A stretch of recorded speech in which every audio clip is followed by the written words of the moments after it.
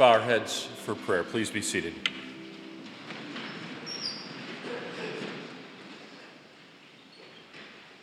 Heavenly Father,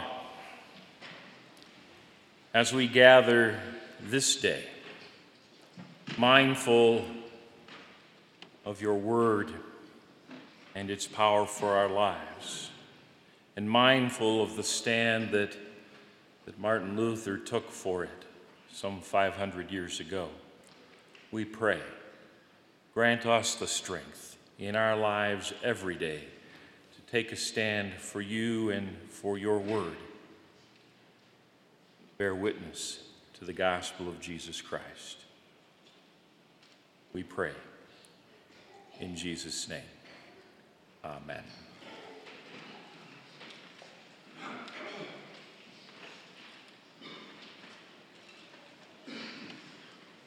We often mark, in fact, history marks, the beginning of the Reformation as being October 31st in the year 1517, where we are told that Martin Luther's 95 Theses against the practice of the sale of indulgences is nailed to the castle church door in Wittenberg. We remember that we celebrated the 500th anniversary of that act last year. But sometimes in our way of understanding history, we think that everything was formulated and everything was clear when Luther took that action. But it's really a period of time before the teachings and the understandings of the Reformation of Luther himself become if you will, a part of the fabric of the Reformation and what it's all about. You see, it's not until 1521, as a part of the Diet of Worms, that really the solid impact of the Reformation begins to take place. Because, you see, it was at that time where Luther had to take a stand. And so the question before us today is, stand where? Where do we stand? If you ask people in our world today, what do you stand on, or where do you stand in life, you get a whole multitude of answers. I was amazed when I Googled that. All of the things that come up where people stand in their lives and what they stand for, and quite frankly, some of it was somewhat disturbing.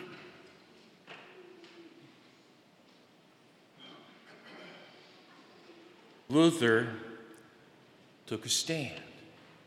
But in order to understand, no pun intended, the whole idea of where we stand and what we're all about, we really need to go back a little bit in history, because I love this story from Exodus chapter 3, where God is there in the flames of a bush, and yet the bush is not consumed, and Moses comes, and God says to Moses, "Take off your shoes, for the ground upon which you stand is holy ground."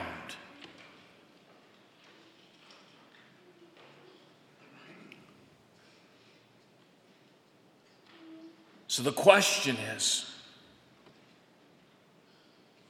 why does God want Moses to take his shoes off? Is this the same kind of thing as, hey, you're coming into my house, please remove your shoes because I don't want all of your germs and stuff on your shoes tracked all over my house? Is that it? I read a recent study that says there's just as many germs on our bare feet as there are on the bottom of shoes. Not sure I really believe that, but why does God ask Moses to take off his shoes?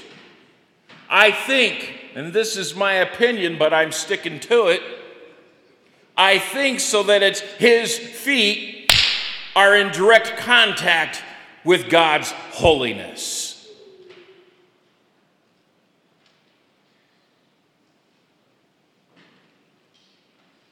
stand on holy ground?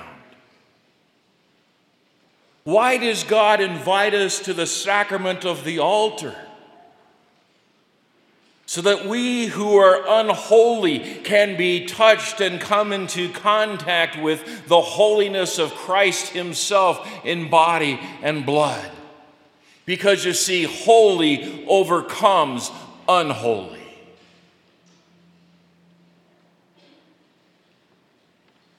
The waters of baptism overcome our unholiness as God clothes us in his righteousness. Holy. Where do we stand? What ground is it that is holy in our lives? As Luther began to explore the Word of God and things became more clear to him, he began to understand that what we need to do is to stand firm.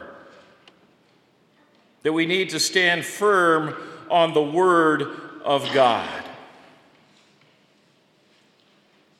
And so in those days, in the early months of the year 1521, as Luther appears before the emperor and the leaders of the church, he is asked if he's going to recant all of his writings and all of his works. And he gives a rather lengthy answer. But to sum it up, he says that his conscience is captive to the Word of God, and to go against the Word of God is not right to do. I cannot recant. Here I stand. So help me God.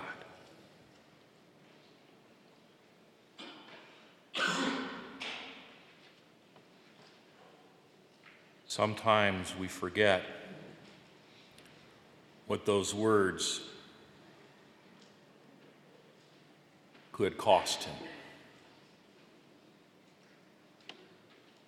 He knew that in uttering those words, that his life in this world was most likely over.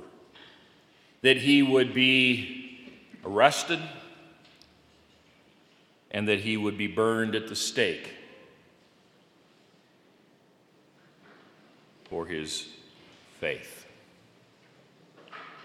And yet, knowing that, he finds his strength and his courage in Almighty God to stand forth and to confess his faith. It's after this point in time that Frederick, the Elector of Saxony and Luther's protector, has this symbol embroidered on all of the cloaks of those who served in his court. The first letter of the Latin words in a phrase which says, "The word of God endures forever." For Frederick began to understand that it's all about the Word, that we stand in the Word of God. And in standing in the Word of God, we begin to understand what it means to live and to stand by God's grace, that we are saved not by how well we live in this world or by the things that we do, but solely by a God who sends his Savior into our world to die in our place. That God's grace is an undeserved gift given to us because God loves us so much.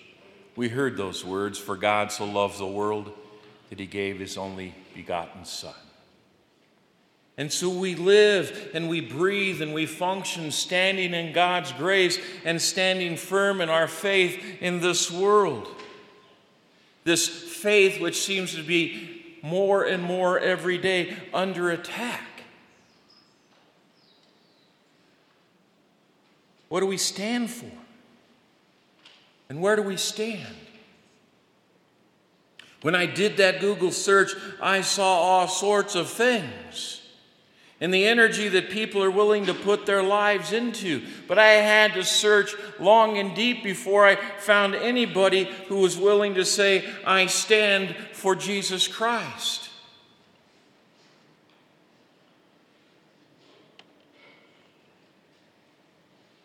Because bottom line, that's what really matters. And that's the truth. We stand for the truth and for righteousness. And the truth is not always an easy thing to stand for in this world. People always want to call into question the truth that we live by. We hear those age-old questions that date all the way back to that 3rd chapter of Genesis. Did God really say?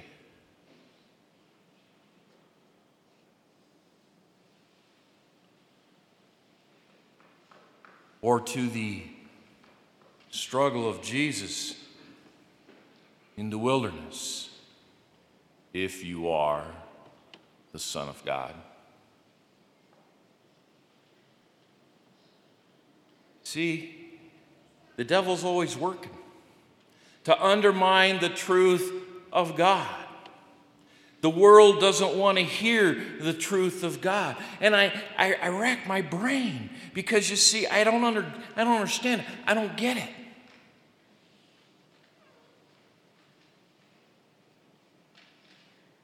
Because the truth is this: we're a sinful people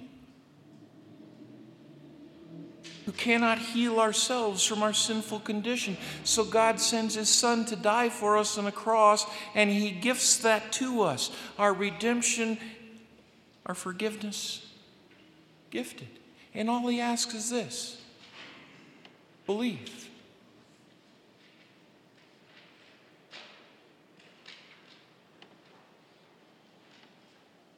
That's the simple truth. And the world wants to reject that truth.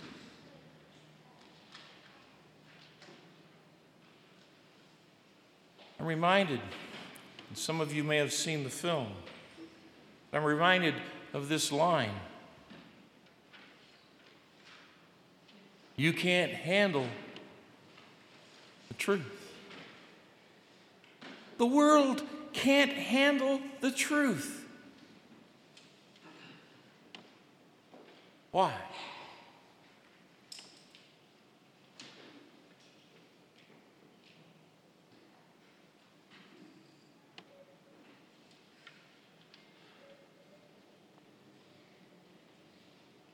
The truth of who God is and the power of His law, as our text reminds us today, strips us to the very nature of who we are as sinners. It exposes our selfishness, our greed, our pride. It exposes the lies by which we live. And none of us likes to hear it. We like to live by the lie that everything's okay with me and I don't need God. We like to live by the lie that says I've got life in my hands and I'm handling it just fine and I don't need God. We like to live by the lie that says, you know what, when you die and there's nothing else afterwards, and so I don't have to worry about eternity or its consequences.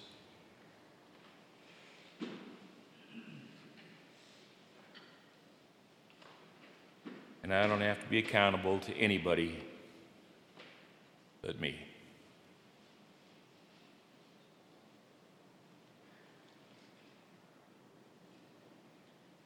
We all do it. The world just does it better. I kind of like living by the lie. Yeah, I can drive as fast as I want. There's no highway patrolman around here.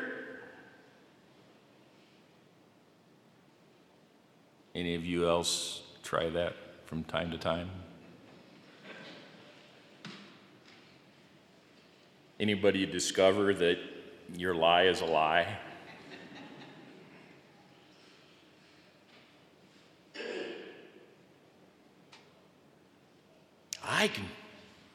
I can fudge the numbers on my taxes. Everybody does it.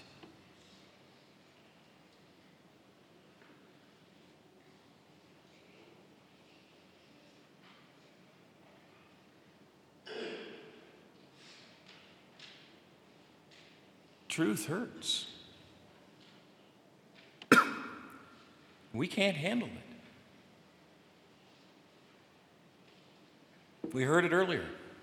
For all have sinned and fall short of the glory of God, and no one is righteous, not even one.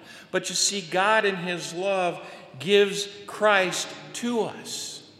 And the simple truth is that if we cling to the cross of Christ, then we stand on solid ground. And that all of the sinking sand around the world doesn't matter. If I cling to the cross, I have my salvation in Jesus Christ. If I stand on the Word of God, then no matter what man does to me in this world, I have eternity because of Christ.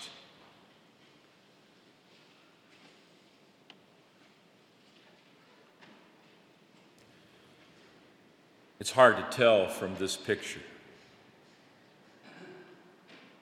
These words are carved into stone. A tombstone.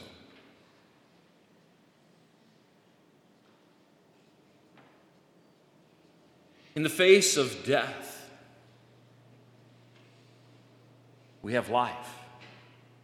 As Luther stood before those who held his life in their hands, he gave his solid confession, not afraid of what they can do, and God saw to it that his life was spared and he protected him.